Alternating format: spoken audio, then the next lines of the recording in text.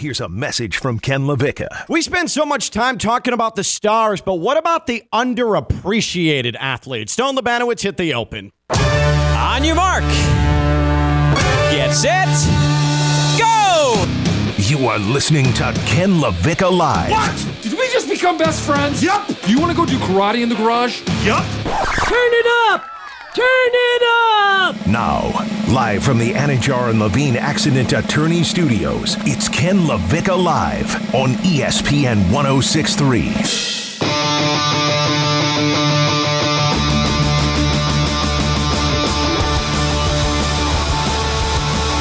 Now, Stone, I've got to lay this out because I look at your college football career starting quarterback, Southern Illinois, won a playoff game, and that in its own right is impressive, right? I mean, you would classify yourself as impressive. I think I would. Yeah. I think, though, sometimes I need to aim a little bit higher on this show. Me as someone who's never done anything impressively from an athletic perspective, yet I am willing to give any opinion that I possibly can on anything. I hold Stone to a standard of excellence when it comes to his college athletic career. But it's time to reach a little bit higher. No offense, Stone, but I think we have found someone who completely outdid you with his college career. What would you say if I told you that we are about to talk to somebody who this past season, his junior year at Florida Atlantic, hit 447, had 19 home runs, a 1.483 OPS, a 615 on-base percentage, and just got taken 11th overall in the Major League Baseball draft by the LA Angels. What would you say to that? All those things, a lot more impressive than anything I would have ever dreamed of Just doing. a little bit. Just a modicum more impressive. And joining us now is Florida Atlantic slugger and soon to be headed to LA. He has been drafted by the Angels. He's the first ever first-round pick in the history of Florida Atlantic Athletics. It's Nolan Shanawell with us here on Ken LaVicka Live. Nolan, I want to get this out of the way right away. First, thank you for joining us. And secondly, congratulations on everything. What has this week been like for you since you got drafted Sunday night? Yeah, thank you guys for having me. I mean, this has been a roller coaster of emotions.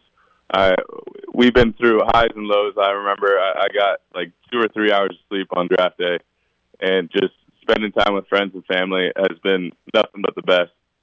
But it's definitely just a dream come true. I'm super excited. Where are you right now? Because you're a Boca Raton native, went to high school at Park Vista, obviously played your college ball at FAU. Where are you right now? Are you home or are you in L.A.? Yeah, so I'm home right now. I head up to L.A. on Saturday, and I'm with family staying at my mom's house. This is how it is. This is how it's always been. So I'm just spending time with family and head out Saturday.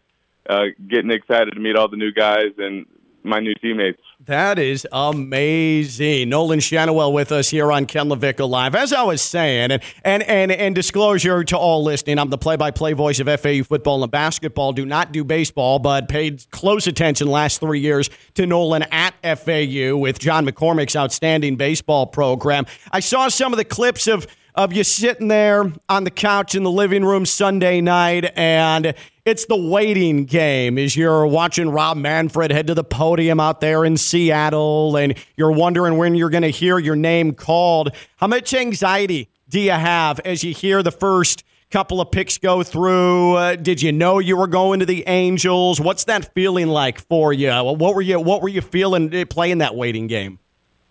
Yeah, no, I was really anxious. Through 5 p.m. when I showed up at home and through 7 p.m. when the draft started. But I was definitely really anxious, and every pick that went by just felt like time was getting slower. And right after the Marlins pick, my heart dropped a little bit. They said Noble, and the first syllable sounded like no, so I was like, am I going to Miami? But no, the Angels kind of surprised me. I knew they were interested, but they definitely surprised me a little bit, and I'm just really excited to be an Angel. So two things off of that. Are you a Marlins fan? If not, what team did you grow up a fan of? So I grew up being a Marlins and a Red Sox fan. Okay. Kind of house divided. Yeah, no doubt about it. And then, so we always see with the NFL draft, all these guys are getting a call beforehand. They know what's coming. You didn't get a call from the Angels beforehand, it sounds like. So the first time you found out that you were going to L.A. was via your television screen? Yeah, so actually, it was 30 seconds before the pick, I got a call. And I started crying my mom's like, you got to hold it back. Wait till they call it on TV. But it was 30 seconds before the actual pick. I love that. Cinch it up, kid. You got to come off like a pro on television. Nolan Shanuel with us here on Ken LaVicka Live. First baseman, outfielder at FAU. Hit .447 this past season. Career .385 hitter at Florida Atlantic. Stone, get this. .343 freshman year. .369 batting average in his sophomore year. And then Conference USA Player of the Year last year with a .447 average. I don't know what it's like to succeed at anything athletically, Nolan, like at all. Like even shooting free throws, I hit 2 of 10. I'm like, whew, that was some good work that I just put in. What is it like for you at the plate when things are really clicking? I know people talk about the zone. Some hitters will say, oh, yeah, that ball looks like a beach ball, or the pitcher, the ball's coming out of his hand in slow motion. How can you describe when things are really going for you, which is most of the time, how do you describe an at-bat in your brain? It's definitely, first thing off is you got to be confident. If you don't go into the box being confident, you're selling yourself out. You're probably going to fail. The other thing is I see seams really well. So whatever way the ball is moving and I see the seams moving, whether it's fastball, curveball, changeup, I think I picked that up pretty well too. But it's all about being competitive as well. Like I have that really strong competitive spirit in me, and every time I get up into the box, I'm competing against the pitcher. And that's the best thing about baseball is every at bat is you're competing. I always love the umpire cameras or the catcher cams because that's where you really get the sense of how quick you have to be, your reaction time to get good wood on a ball. And so when you're in there in the box and you're seeing all these things and you're able to process all of these things, is that something you've always naturally been able to do? When did you realize as a young ball player, because you were an outstanding hitter at Park Vista High School as well, when did you realize, hey, this hitting thing, I think I might be onto something here? Yeah, I would say middle school, my coaches, Mark Roach and Tim Roach, were just going out with me countless hours and just working, whether it was off the machine, whether it was off live pitching, but we were just working constantly. And, I mean, as you get older, the pitching gets faster. So it's just little adjustments from there. That is really, really – I'm so jealous of it because I've said, Nolan, on this show that forget hitting a three-pointer in an NBA game or anything along those lines. Like the best feeling for me, and I'm never going to be able to do it, I just don't have the power, is to hit a home run. Like even playing with friends when I was a kid in a regular size baseball diamond, I never had enough power to even hit it like 330, 335. What does it feel like to get into one and absolutely rock one? You hit 3 against Florida, the national runner-up this past season. What does it feel like to just get into one of those things, hit it square on the screws? Yeah, I mean, right when you hit it, you kind of know. So you're leaving the box knowing you hit a home run, and just rounding the bases is kind of like a victory trot. That's how I consider it. And it, like you said, it's the best feeling in the world. There's no other feeling I'd rather have than hitting a home run. If I could do it every day, I would do it every day. I'm literally right here living vicariously through you, Nolan. Like I am. Like it's just awesome. So Ken, Nolan's in middle school, realizing he's a blue chipper, realizing he has potential to go play pro baseball. In middle school, what are some of the things you're good at? What do you think you're going to do when you're in middle school? Oh boy, I was a good. I used to have to cut a paper shopping bag and then cover my books in it. I was a great artist on those books. Okay. I drew really, really well. That was about the limit of my talent there. There are parallels. Yeah. Nolan Nolan's already hitting like 360-foot bombs in middle school, and I'm drawing on a paper bag that I put over my books. Nolan Shanuel with us here, FAU slugger turned first-round draft pick in the Major League Baseball draft Sunday night, going to the LA Angels. I want to ask you about your recruitment because you come out of Park Vista, and I've known the head coach over there, the legend Larry Greenstein, for an awful long time, and that's been a machine. I know one of your favorite players is Trey Turner, former Park Vista man, Philadelphia Philly, currently. Yeah, I'm sure you had a ton of letters and you had offers, and I'm just wondering, how did FAU come about? What was your recruitment like? Because I think for some baseball fans, and even those down here, oh, wait, this kid hit 447 and he went to FAU and now he's a top 11 draft pick. How did that happen? What was recruitment like? Yeah, so it might come to surprise, but FAU is my only offer out of high school. Oh, my God. Okay. But it definitely was my favorite decision. I mean, I loved the coaching staff at FAU, Coach McCormick, Coach Mams, and Coach Kopp at the time. And I don't think I could see myself playing anywhere else. How? I mean, Nolan, let me ask you: how is it humanly possible that FAU is your only offer? Like, how does that happen?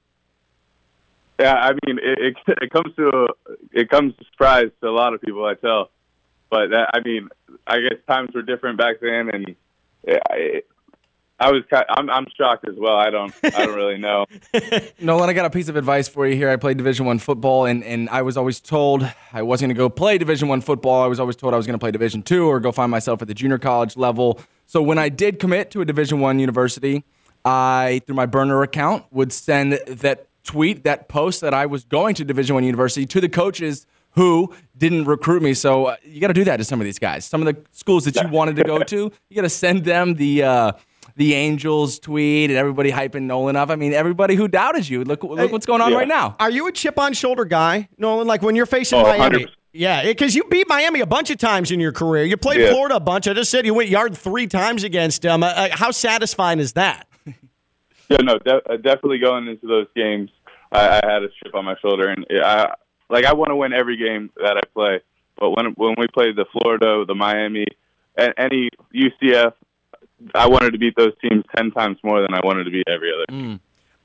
Nolan Shanuel with us here on Ken LaVicka Live, pick number 11 overall by the LA Angels in the Major League Baseball draft on Sunday. Also later in the draft, Caleb Pendleton, his teammate at FAU, selected by the LA Angels, Jensen Beach product. And so that's kind of cool, too. How random is that, Nolan? You played with Caleb at FAU, and now there's a very real chance that if the cards fall correctly, you could be teammates on the Angels. That's awesome.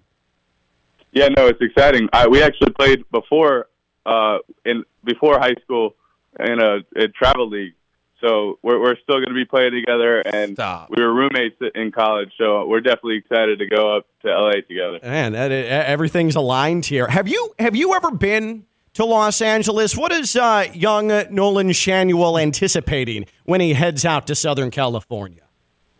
Yeah, I mean, I haven't been to LA, but I've been to California. I've gone to San Francisco. I've been on that side before, but I haven't been to LA. But I'm super excited to meet like Zach Nato. I hope I get to meet Mike Trout. That would be amazing. Shohei Ohtani. But I'm definitely looking forward to the baseball part of it and just being able to play every day. That's been a dream of mine forever. We won't tell them. We will make sure they don't find out about this. Who are you more pumped to meet, Trout or Ohtani, when you head out there if you get the opportunity? I'd say I've always been a Mike Trout fan, so I definitely want to meet him. I think I'm more pumped to meet Mike for sure. We'll make sure that Shohei Ohtani doesn't. Let's hear keep that. this a secret. Right. We're really close with them. Yeah. We'll keep it under wraps. Right. I couldn't help but look up what your signing bonus, Nolan, is going to be upon getting out there to L.A. and putting pen to paper. And the number $5.25 million is what popped up as the number 11 overall pick signing bonus in this year's Major League Baseball draft. Were you aware of that number? And if so, how quickly did you look up that signing bonus number? Yeah, no, I wasn't aware of it, and I mean, when I played, growing up, when I grew up, it was just all about baseball. I didn't really care about the big signing bonuses. I didn't care about the lifelong contracts. I just wanted to play. Like what drives me to play is just being able to play as long as I can. It wasn't the money or anything, but it definitely just being able to play is a dream come true. So I'm just excited to get there but hopefully make it up by the end of the season. That's one of my goals. So, I absolutely. I mean, I think you can, and I'm obviously very biased and rooting for you. Now, the reason you're in this spot is because you haven't cared about the money. You've got unlimited talent, and your full focus is baseball, the sport. You've got the passion, you've got the ability, the talent. Now, the thing is, I do care about the money. So, if you would indulge me for just a moment, what do you anticipate if you can just put yourself in this spot? Your checks start hitting. That direct deposit starts to bulge a bit. What is one thing that Nolan Shanuel has always felt like? Hey, once I have some money, it would be cool to have this. Like, what crosses your mind? Yeah, I mean, I don't think I'm gonna get anything for myself. I think the first thing I want to do is awesome. I need to help out my parents. Okay. Definitely get them a gift. I haven't really decided what it is yet, but I definitely want to spoil them for all the sacrifices they made for me throughout my whole career, whether it was going up, paying for travel to Georgia, for hotels, for nights out, eating dinner on away trips, just all that. So I definitely want to spoil them first. That is really, really sweet of you. That is very mature of you. And my parents listen to the show almost every day. Joyce, Greg, I'm not sure that you would have been my first thought after a $5.25 million signing bonus, but probably second or third. I would have taken care of you as well. So you're a couple of days. You're headed out to L.A. Do you feel like your personality fits Tinseltown? Your personality fits Los Angeles, strolling down Rodeo Drive, and you've got sunglasses on. You're kind of hanging out in Southern California. Does Nolan Shanuel's personality fit Southern California? I would say so. I mean, I learned to surf in high school, so I'm definitely ready for that. I'm definitely ready for the Cali life. I had a couple teammates up there in some summer leagues, so I'm a little used to the slang and lingo. But I would say I'll fit in just fine. This guy is prepared for everything. No, I mean, that's just so impressive. He learned how to surf in high school, and he's all set. He's got that locked down. That is awesome. And just a quick note, Stone, MLB.com, they have a story today, which 2023 draft prospects are on the fast track to the majors, and included in that list, Nolan Shanuel. Go figure. Do you feel, how much pressure do you put on yourself? Just based off that, how much pressure do you put on yourself, Nolan? I mean, everything makes it's a little pressure. I mean, the nerves kind of rank up a little bit, but it's the game I've always played. Every time I get nervous or anxious, I think about that and how far I've come already and just the obstacles I've had to face. And I look back on that and they calm itself. I would say there's a little bit of pressure, but this is what I love to do. I mean, it's going to come with that, and I'm fully ready to take on all the problems, all the commitments. I'm ready for it. The pride of Park Vista, the pride of Florida Atlantic. He is the first ever first-round pick in the history of Florida Atlantic Athletics. He is Nolan Shanuel, the number 11 overall pick of the Major League Baseball draft to the L.A. Angels. In a couple of days, he heads out to Los Angeles to embark on his pro career. Nolan, it has been a thrill watching you at Florida Atlantic. We can't wait to see how things go for you with the Angels. Go get them. We're thinking about you. Thanks for joining us, and congratulations on everything. Yes, thank you, guys. I appreciate you guys having me. That is Nolan Shanuel with us here on Ken LaVicka Live. We'll come back, and we'll just do some nonsense today. It's the day after the Major League Baseball All-Star Game. We're full of surprises. Who knows what we're going to do next? I want to thank Nolan and everybody at FAU for getting us linked up. That is Stone Labanowitz, Friday Night Lights. I'm Ken LaVicka. I'm live on ESPN 106.3.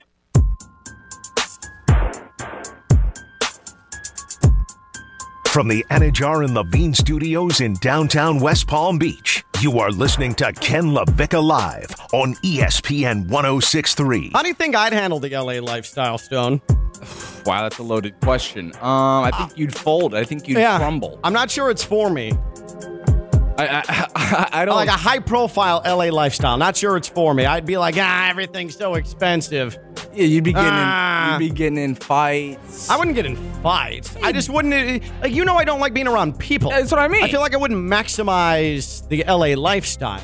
I do think your style, even though I like your style, I think your style would increase a little bit. I think you'd start to rock some Gucci shades. I could see it. That would require somebody actually guiding me on a path to improving my style. I mean, they're all over LA, those people. I know. I'm very complacent in life. Just don't get a haircut in LA because they're like over $2,000, as we saw on social media yesterday. I'll keep it to myself, do it in my sink. Want to thank Nolan Shanuel for joining us again. Number 11 overall pick. His signing bonus is going to be $5.25 million.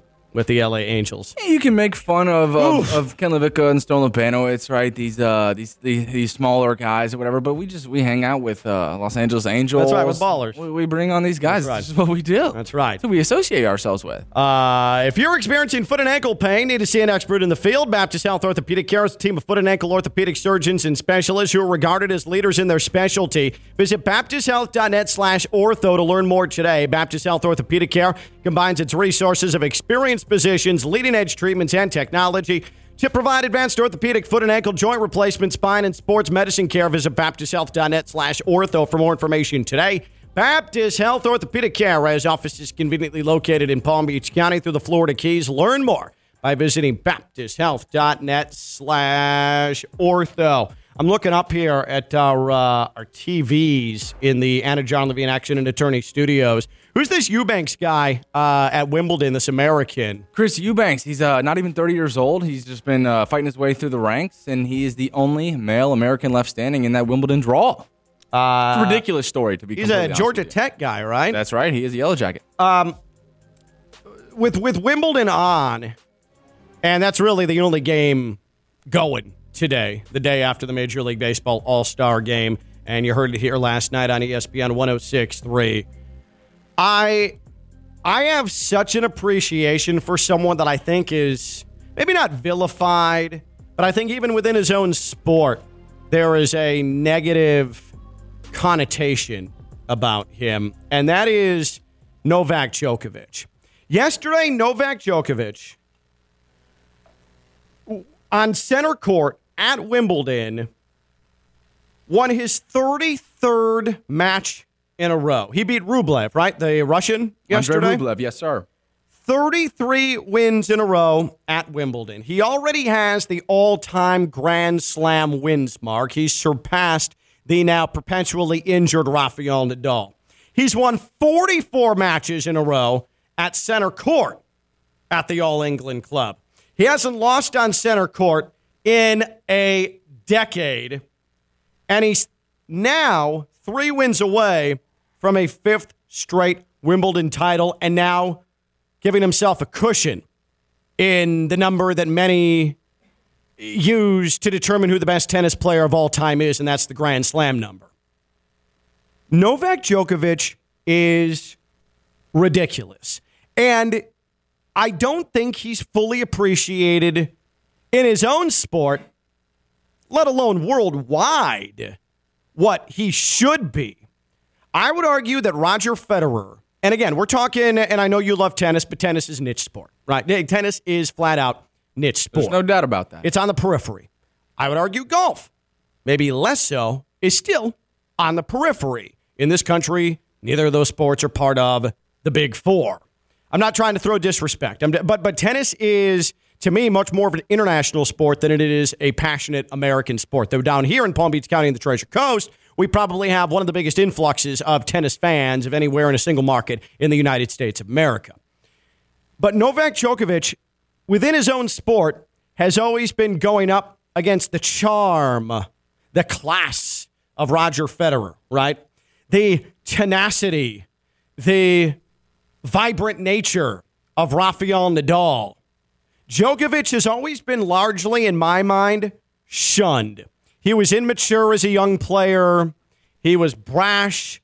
He was known as someone who didn't work as hard as maybe he could.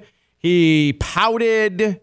All of those things when he broke in, as a young talent, when you put that up against the established panache of Roger Federer and the refined eccentricity of Rafael Nadal, he wasn't palatable. Is that a pretty accurate description of Novak Djokovic in comparison to the other two that we consider to be the greatest players of all time? I couldn't have said it any better, to be completely honest with you. There's a lot of parallels between Novak and Tom Brady, right? He doesn't have that flash, doesn't have the strongest arm, very similar to what Novak. He's just better than everybody else, and he destroys who you call your heroes. And I would say that Djokovic's game doesn't have a ton of flair to it, right? It's very machine. It's very steal your soul. It's very wear you down until you're ground into a fine powder and I come out triumphant, right? Like he's the most in shape.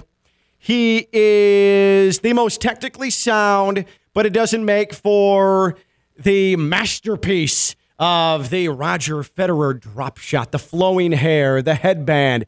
It's just different looking. Yeah, he oftentimes turns defense into offense. So when you're wanting to watch players hit winners and kind of pop off the screen, he doesn't do that. Like you said, he's going to take your legs from you, and then eventually he's going to smile doing it, and eventually time's going to run out, and he's going to come out victorious. He's just done it time and time again. The guy's 36 years old. So yesterday, Novak Djokovic, after beating Rublev to get into the semifinals at Wimbledon, Novak Djokovic he's a very confident person, right? He tries to, very hard. He tries to show reverence to the sport, to the places he's played, to the people he has played. He tries to be humble, but it's just not him, which has rubbed people the wrong way at times in his career because the man has supreme confidence in himself. Roger Federer was always, yes, ma'am. No, ma'am. Yes, sir. No, sir. Everything right about the game. Had the manners, right? Rafael Nadal, same thing. That's not necessarily Novak Djokovic. He's always been a little rough around the edges, and he's tried to win over the adoration of crowds throughout the world, but it hasn't been possible because there's been the constant roadblock of Federer and Nadal to a point where Djokovic, well, there are some who love him. I think he's accepted. I'm going to be a heel for most places that I go play in. I'm going to be a heel. I've got to deal with it, play into it, lean into it, go steal souls. But this was Novak Djokovic yesterday after, again, his 44th win in a row on center court at Wimbledon and 33rd in a row straight up at Wimbledon, talking victories. Here is Novak Djokovic. You know, I know that they want to get a scalp, they want to win, but it ain't happening still.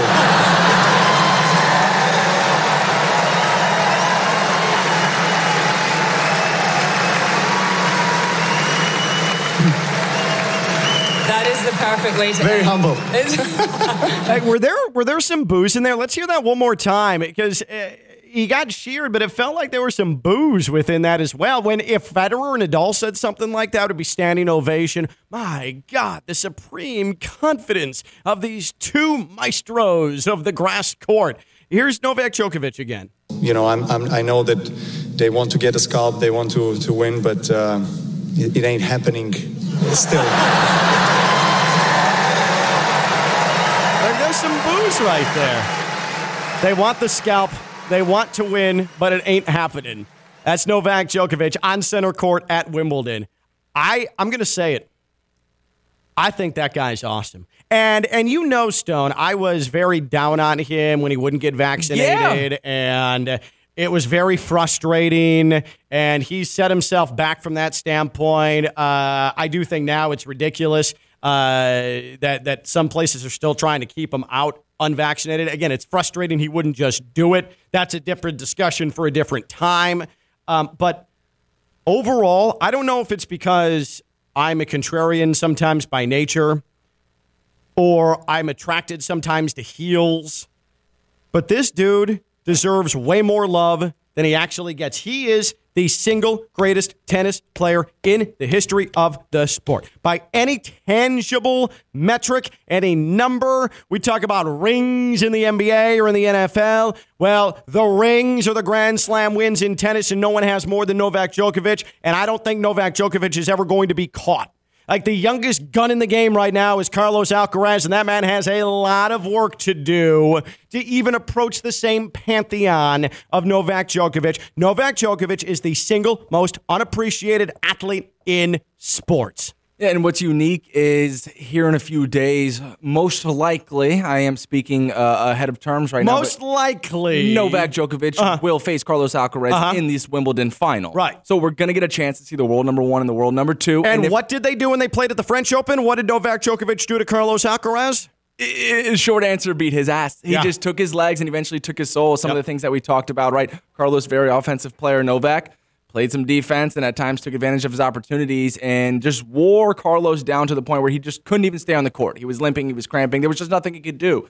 And I'm going to recall this Tom Brady card because I think for all of the Aaron Rodgers guys out there, for the Johnny Unitas fans, the Terry Bradshaws, the John Elways, the Dan Marinos, the guys you want to hang on to and the guys who you support more than you support Tom Brady, we always knew in the back of our heads Tom Brady was the best quarterback to ever play the game. We always knew we were just always going to fight it. That's what tennis fans and I think sports fans in general do with Novak Djokovic. It's like because you love the Maestro and Roger Federer, because you love the Matador and Rafael Nadal. They were more aesthetically pleasing. Of course. They were easier to root for a whole bunch of reasons, but you always knew that Novak was the better tennis player. And now the numbers, the statistics, the things that he's accomplishing, the just being 36 years old and just handing it down to the next-gen players. He's still in his prime at 36. Meanwhile, Rafael Nadal's body is completely broken down. Roger Federer's retired. And here's Djokovic just merrily strolling along. Yeah, for perspective, the very first match on center court in this Wimbledon stint for Novak Djokovic, Roger Federer showed up and they gave him the standing ovation before Novak's match started, and then Novak spoke to Roger on that court in front of everybody because they just wanted Roger there. Again, like I said, for perspective, they're both the same age. So you have one guy in a suit and a tie sitting in a box watching with the queen. The guy wins the match. The queen's dead. The king. The Duchess. No, I mean, what's Kate Middleton? She's not the queen. What does she refer to? I apologize. The Duchess of England? What's the deal? The Duchess of England. What is Kate Middleton referred to as? I apologize. She is... you don't even know. Princess. Okay. She's the Princess of Wales, dummy. So the Princess of Wales and Roger Federer are sitting there watching somebody the same age just continue to kick ass on that grass. It's weird. He's inevitable. He's always inevitable. He's a freak. He's probably got at least 4 or 5 Grand Slams left in him if things fall the right way. Yeah, and what conversation were we having where, it was NASCAR. You're always talking about in F1, the same guy's winning, and it's kind of a diluted F1, product. Yeah.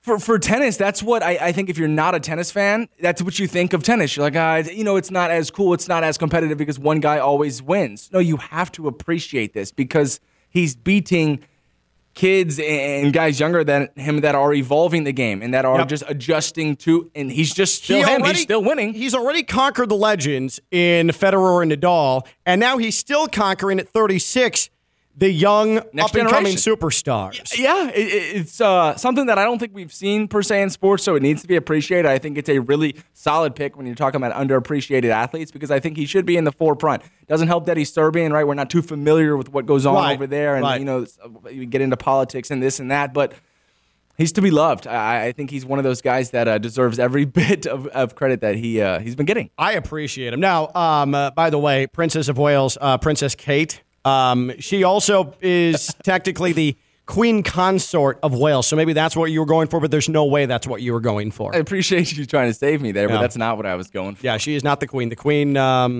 queen's dead. So she's a princess. Why do I see Duchess thrown around? What does that even mean? Oh, well, I don't. Wait, was she a duchess? I think she was a duchess. Now she's a princess. Oh, former duchess. I think so. Ex-duchess? I don't know. I have no idea. Novak Djokovic, to me, is the most underappreciated athlete. Like, I think he just is. Novak Djokovic, to me, is the most underappreciated pro athlete. What about you? In your opinion, who is, either past or present, the most underappreciated athlete? Pro athlete. 888-760-3776. 888-760-3776. Tweet us at KLV1063, 888-760-3776. Who do you, in your opinion, is consistently one of the most underappreciated pro athletes. 888-760-3776. 888-760-3776. What about you? Where do you fall on this? Most underappreciated athlete. You're into weird sports. You watch a lot of this stuff on the periphery. You like mediocre quarterbacks in the NFL. Who's underappreciated? This one's fun. I had a lot of fun trying to figure out who I was going to go with. I got a couple of quirky answers, but for me, and there are certain reasons that I'll get into, but I think Kevin Durant falls into this category. And a lot of it has to do with social media, and that's always my angle. You think Kevin Durant is underappreciated? If I can parlay disrespected with underappreciated, yes, I think Kevin Durant goes to the forefront for me because he's never been given his flowers. I think for the true hoopers out there and the guys like J.J. Redick who always want to push these guys up to the front and don't take this unwarranted disrespect to a lot of these players, I think Kevin Durant is deserving. I think he's just I'll put it like this. Here's the example that I'll go with. Go on Twitter and type in Kevin Durant. Just search it and just let it be the top tweets. You're not going to get a good tweet about Kevin Durant. They're always disrespectful. Negative. They're always trying to chop the legs out from him. And for me, I respect the guys who just go out there and give it everything they got, no matter what team they're playing for, no matter what situation they're in, no matter what's going on around them. Think about what was going on with James Harden and Kyrie Irving. Like, I think even his championship rings are taken away from him because he went and sat alongside Steph Curry and Klay Thompson and Draymond Green and won it with Steve Kerr. I think Kevin Durant, he's one of my slick answers here because he doesn't get the love that he deserves. He goes out there, he hoops, he just wants to hoop. He doesn't want to be involved in any of the other stuff, doesn't care about his legacy. I think we need to appreciate him for the basketball player that he is because there will become a time, and he is above that age of 30, that we won't have a Kevin Durant. And now we're starting to see the comparisons of Victor Wembanyama to a Kevin Durant. Eventually, these legends will go, and we won't have them in our sport anymore. And I think Kevin Durant deserves a lot more flowers than he's been given. Part of my thing with Kevin Durant is, he's an excellent player, but he's now on Team 4. He has not found a way to win a championship outside of being with Steph and Klay and Draymond. What he would say to me is, why does everybody focus on rings so much? Why does everybody focus on rings? Can't you just say, hey, this guy's good? Sure, but this is why when talking about LeBron, he consistently made everybody around him better throughout the prime years of his career. That's where that comes into play because Kevin Durant hasn't necessarily done that. He hasn't necessarily made in his stops everybody around him better. You can make the argument that he has been propped up by those around him as opposed to more making everyone around him better, maximizing what they do. So that is my issue with Kevin Durant. I appreciate him. He is an unbelievable singular talent. But as far as somebody who is one of the great basketball champions to play the game, I don't know if I put him there. Maybe that's me underappreciating it. Exactly. But I don't put him in the same pantheon of a LeBron because LeBron has done nothing but make everyone around him better, whereas Kevin Durant, he's been part of some duds. Yeah, and I think with all of those things considered, he falls into the category of a leader by example. He's not a vocal voice in the locker room. He's not the rah-rah guy when it's time to call a timeout and corral the guys and draw up these certain plays. He's quiet. He keeps to himself, and I think that he's never taken it upon himself to become a facilitator. He's more so an offensive guy. He's a scorer at heart and at his core, and I think that's what he wants to be. He's never been the guy who's going to give you 10 dimes a game, similar to LeBron and the Magics of the world and the Nikola Jokic's at this point in his career. He doesn't want to be that guy. He said it. He's told you. For the people looking for answers, he's told you, I'm not the vocal voice in the locker room. I lead by example. I stay to myself. I stay in my own lane. I'm a hooper. I just want to hoop. So appreciate me for that. Before these NBA Finals, Jokic was in this conversation, right? I mean, there's no doubt about it. For the first time in his career, even as a two-time MVP, for the first time in his career, now he's being talked about. I think it's so unfair that that's how sports work in today's day and age because he should have been appreciated beforehand, but it took him showing himself on everybody's television screen in their house that, oh, damn, this guy is really, really good, and he's a generational talent. He was already that before he won himself a title. So I think the answer to that is yes, he was in this spot. He was underappreciated until he got his ring. Novak Djokovic. Kevin Durant, says Stone. Who, in your opinion, is the most consistently underappreciated pro athlete? 888-760-3776. 888-760-3776. That's 888-760-3776. Twitter open at KLV1063. 888-760-3776. To you, who is most consistently the most underappreciated pro athlete? 888-760-3776. He's Stone Labanowitz, Friday Night Lights. I'm Ken Levick. I'm live on ESPN 1063.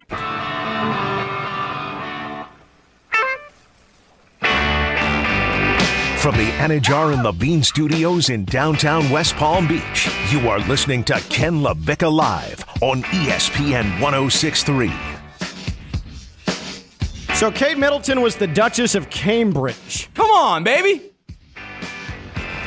But you didn't know that. Yes, I did. You want to know why I knew that? Because when there were tweets and when I was watching the commentary of her sitting alongside Roger Federer, they said, oh, Roger Federer alongside the Duchess of Cambridge. And that was this year? Yeah. They don't say Princess Kate, the Queen Consort of York? They definitely did not say that.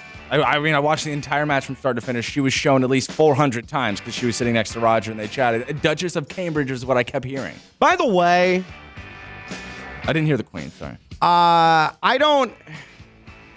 trying to decide if this is a good... who cares? Who cares?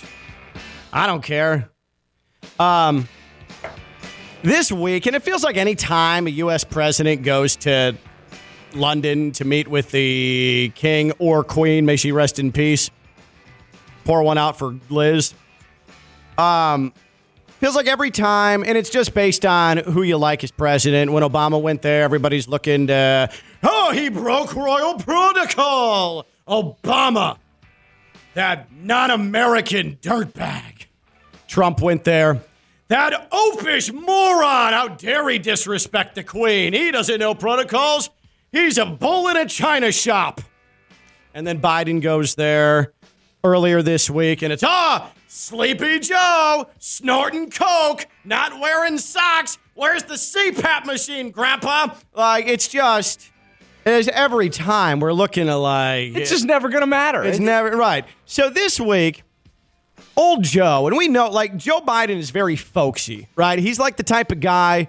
I don't care how you feel about him. There is nobody that could tell me that you wouldn't enjoy sitting there having a beer with the dude, right? Like, he's the type of guy that just wants to tell you stories about riding on a train 40 years ago. Like, I know Phil from Athens, Ohio. Yeah, we go way back. Like, he is one of those people. He's a handshake and backslap guy. For sure. Like, for sure. Like, Joe Biden is a blue-collar handshake backslap guy. All right? I can get down with that. And I'm sure there's people right now like, Ken, he's Satan. Joe Biden's Satan. He can't even wake up. Like, stop. He's backslap guy. So he goes up to King Charles, all right? And he's openly happy. He's senile. I don't know where he is.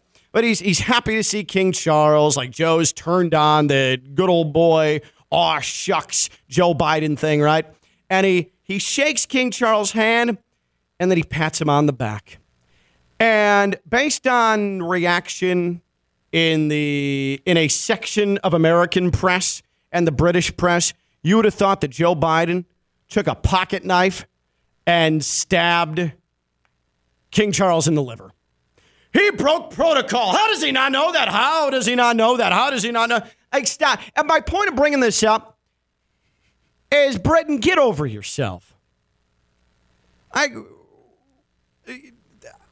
Why? It's 2023. We can touch the king. I was going to say, so it's a rule we can touch the king. You can't make contact with Big dog. And there's all these, like, even British, apparently, you tour the guard, which is you have those red-clad soldiers out in front of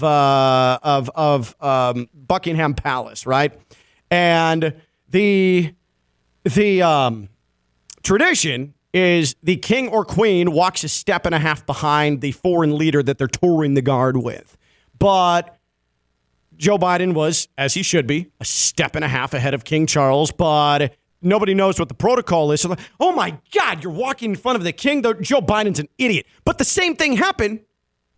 The same people saying, oh, Joe Biden, he didn't do anything wrong. That's the protocol. Those were the same people killing Trump for doing the same thing, walking in front of Queen Elizabeth when he went like 6 years ago. So it's just all stupid. It's one of those lose. Yeah, it's just stupid. So what I'm saying is, royal family, get over yourself and knock off the protocols. We don't need to be bowing to you. We don't need to be keeping our hands away from your back. We don't need, who cares who's walking in front or walking behind? Stop. You don't do anything. Stop. I think it's just an opportunity for the nerds who think it's cool to know all the rules to be the one to call it out on Twitter. But they don't even know. They don't even know. They're just whining about stuff they don't know anything about. Right. Whether it's Obama, whether it's Don, whether it's Joe. You don't know what you're saying. Stop. And like any of you care about British protocol. Not a damn. This is America, damn it. We escaped that, and we can do whatever we want to the monarch. We own them. We touch backs. No, we back touch here in America. That's if the king doesn't like it, then don't invite the prez over. Okay? Don't invite Joe over. The most underappreciated athlete, I think it's Novak Djokovic. Speaking of London, by the way, there was a point to that. Speaking of London, Wimbledon, Novak Djokovic, that dude just dominates Grand Slams, dominates Wimbledon, hasn't lost there in a decade. Another win yesterday. He is my most underappreciated athlete, in my opinion. Pro athlete. What about you? 888-760-3776. 888-760-3776. Tweeted us at KLV1063. That's 888-760-3776. Stone had a good one, I thought. Kevin Durant. I think he's at least in this conversation. Jake tweets in, I feel like people don't really appreciate how good Travis Kelce truly is. His numbers are incredible, and he's maybe the most dominant and consistent full-season tight end I've ever seen. Gronk was incredible, but he had the injuries. Now, I do think you've got to have the conversation about Travis Kelce being underappreciated with the name Gronk included.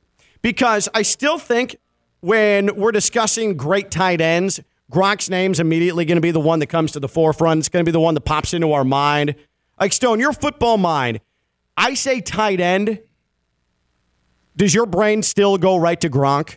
Because mine does. It doesn't go to Travis Kelce. It goes right to Gronk. Even though he's not playing anymore, my brain has been programmed to go to Gronk as the standard of what that position should be. I can't say mine goes to Gronk. It truly does, and I'm not making that up Does either. it go to Travis Kelce, though? I think it does go to Travis Kelce. I think he's the most dominant. I think he does things better than Gronk did as far as the detailed parts of a tight end's game. I think Travis Kelce is the standard. And again, but you thinking he's the standard and him immediately popping in your brain as the standard, those can be two different things. But they're not for me. Okay. They're not for me. So you're better than I am, because I've just been, I spent a decade being tortured into, hey, Gronk, brainwash, Gronk. So my brain just always goes to Gronk. Yeah, and again, I'm not trying to be funny when I say this when you talk about you're better than me. I think in the spots that I'm better than you, are you don't go to Travis Kelce because of likability. It's the same conversation we're having with Novak Djokovic because you think Travis Kelce because he's corny. Yeah, because he does the things you wish he could do, right? Host the Saturday Night Live, gets up there drunk on stage. You're like, I hate this guy. All of his WWE. He is corny.